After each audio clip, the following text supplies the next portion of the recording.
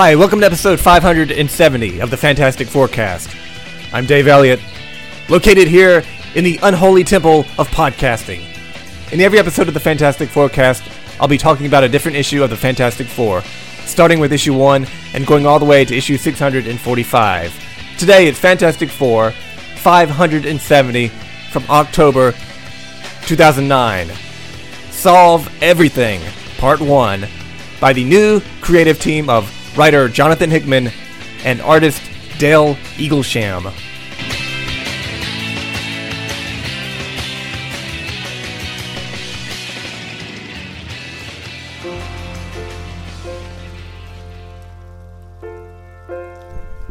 So, I remember being so excited when this issue came out, mostly because I love the artwork of Dale Eaglesham.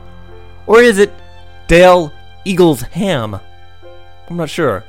He previously did a run on Justice Society, which I enjoyed a great deal, even though I have no affinity at all for the Justice Society characters, so I wasn't buying the Miller Hitch run on a monthly basis, but I did start buying it once again when issue 570 came out. And after the Miller Hitch run had these really terrible, strange covers with a weird, horrible logo and weird copy on the cover, like it was a magazine, but this issue, the old logo from the 1970s is back, which is very cool. It looks like a comic book again, and that stupid blog by Valeria is gone, thank goodness. The story starts with a flashback, a young boy standing up on his treehouse, and his father is standing down below. He's telling his son to jump, he'll catch him. Oh, it's that time-honored tradition between fathers and sons. I remember doing that with my father, only he didn't catch me. In this case, the boy really does not want to jump. The father says, "Look at me. It's okay to be afraid. It's okay to fail. But to say that you're not even willing to try, that's unacceptable, Reed." So this is Reed as a boy, and his father, who we haven't seen in a very long time, and in the past, Reed's dad was a big burly guy, he looks like a lumberjack. Reed eventually puts on his baseball cap and jumps. And we jump back to the year 2009, where the Fantastic Four are fighting some big purple and blue robot. The robot says, "I am an instrument of fate. I have been created for a single purpose. I am righteous vengeance in robotic form." There seems to be 4 of these robots. Reed says that each one was designed to defeat a single member of the Fantastic Four.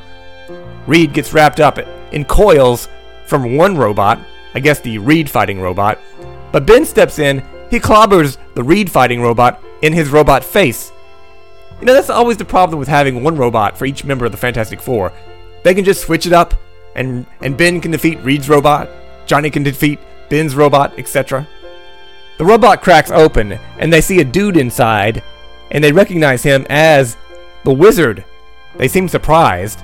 You know, when they saw that purple and blue color scheme, it should have been obvious who was involved. They start cracking open the other 3 robots to see who's inside those, and I was thinking it was going to be the Frightful Four, but I was wrong. We see there's a wizard in each one, and we see the real wizard back in his lair, which is called an unholy temple of science. He seems disappointed that his robots were all easily defeated. You know, you would think he'd be used to it by now. Back with the Fantastic Four, they're looking at these other wizards. They're all clones. Reed notices glowing eyes on one of them.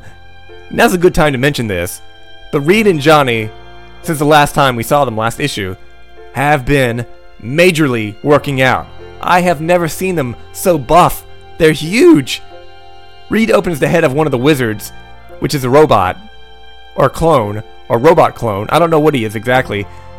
So anyway, the robot... Wait a minute. The wizard put robots inside his robots. Great idea. Actually, it was probably a terrible idea. What is the point of putting your robots inside of a robot? Reed says the robot, or the clone, has a plutonium-powered brain. Where did the wizard get plutonium? I guess Libyans? and the plutonium brain is going to blow up. Reed says he's going to track it, and he teleports away. Turns out he's been teleported to the wizard's lair, and he sees all these other tubes filled with clone children all over the place. Reed says he's crazy, and the wizard needs to stop. The wizard says something about fixing God's mistakes. Reed wraps him up with an arm, telling him he's going to get him some help. So that was a short encounter with the wizard. He didn't put up much of a fight. He just got beat by the weakest member of the Fantastic Four, like a little bitch. So later that night at the Baxter Building, Reed is telling the kids a bedtime story about the wizard, about what happened that day. Basically, it's the least interesting adventure the FF have ever had. Somehow, that doesn't put them to sleep.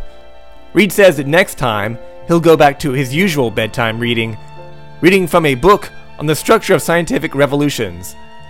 So he puts the kids to bed, and he asks Valeria if the part about the bomb in that robot's head in that story scared her. She replies that she's 3 years old, and it's important for her to not spend time thinking about such things like that. And she turns on her alarm, which is one of those old-fashioned clocks with the actual bells on top. Oh, you know those alarms? I hate those alarms. They go off and they make you want to shit your pants. Why would a 3-year-old kid use an old-fashioned clock like that? So Reed carries Franklin to his room, and Franklin asks Reed what happened to that little clone boy he found in the wizard's lab. Reed says the authorities will find the kid a new home. Oh, that's going to be easy. Who doesn't want to adopt the clone of a dangerous supervillain? Johnny's playing a game with Ben, where he's got these 3 envelopes, each with a special vacation inside. Ben has to pick one, which he does. Johnny opens it up, and it's a 3-day, 2-night stay on New World with Johnny Storm, along with a fruit basket and a selection of scented oils and other fine bath products. Wow. Johnny really knows how to cheer up his friend. That sounds like a dream vacation for Ben Grimm. I'm surprised that New World gets a mention here, by the way. Ben tells Johnny that he's worried that Johnny will ditch him for a girl when they get to New World. Oh, poor Ben. He's so jealous. He wants Johnny all to himself. Already, Jonathan Hickman has a good handle on Ben's character. Reed and Sue are chatting about Valeria. Reed says that Valeria has already figured out some of the security redesigns done to the building. And he says that she's going to grow up to be smarter than he is. Sue says that she's off to bed. Reed says he'll join her later. He remembers something that the wizard said earlier about having both done the math, and that the world is going to tear itself apart, and there's nothing they can do about it. Reed tells Sue that he's got some things to think about. So she heads to bed, and Reed heads down to his lab, or one of his labs, and he heads into his office, the Dwayne McDuffie office, with all the math equations and notes written all over the walls and the floors. And we see, once again, Idea 101, solve everything. This was a big thing during the McDuffie run. Another thing that sucked about the Mark Millar run, McDuffie had set up this big concept, the Idea 101, solve everything. And Miller, completely ignored it. Although, since Hitch is such a slow artist, I'm betting that Millar started writing his issues long before McDuffie wrote those issues about Idea 101. I think it's really cool that Hickman goes back to this idea and runs with it. Now Reed is thinking about Idea 101, solve everything. He heads over to this machine, and there are these 3 mysterious men on the other side of this portal. And Reed asks them for help. One of them says, "He took 3 days longer than normal." And the other guy says, "It's to be expected. He's a troubled and conflicted man." So they ask how they can help. "How do I solve everything?" is what Reed asks. "Aggressively," one of them replies. And we see the 3 men, and they are versions of Reed Richards from other dimensions and other times. Different uniforms. One is flaming on, like he's got Human Torch powers. Doing a podcast is difficult when you're dealing with so many different versions of the same character. The Reed in charge introduces the other Reeds as the Reed of Earth 6590 and the Reed of Earth 12. He tells Reed to follow him as they enter the portal, and they're in this space-like environment, but they can breathe, and they head up this walkway through the stars. The read in charge here says that they're in a conduit that leads to a construct nestled inside a fabricated pocket reality. It's a pretty cool place. It's no Mar-a-Lago, but it'll do. Head Reed says that there, the rules that govern all reality do not apply. Just like in Mar-a-Lago. And they head down to the path to this big Greekish structure with all these columns and a bright light coming from the other side. He says they're going to see the council. In the Avengers, they once had a council of cross-time Kangs. Well, here they have a council of cross-time Reeds. Reeds from all kinds of different dimensions, with all kinds of weird costumes and looks and different powers.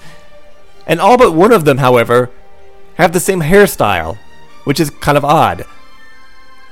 One of them has let his hair grow long. There is a bald one, but the rest have the same short-cropped hair with the gray temples, which clearly indicates they're all wearing toupees. He's got the real gray hair on the sides and back, and the brown toupee on top. Just like Stan Lee did for a long time. On a nearby monitor, they see that Earth 2012 is being threatened by Galactus. And up front, Reed meets the three Reeds who built this place and started the council. One is wearing a classy white suit, the other has a black and white superhero costume, and the third is bald with a long beard. And all three are wearing Infinity Gauntlets.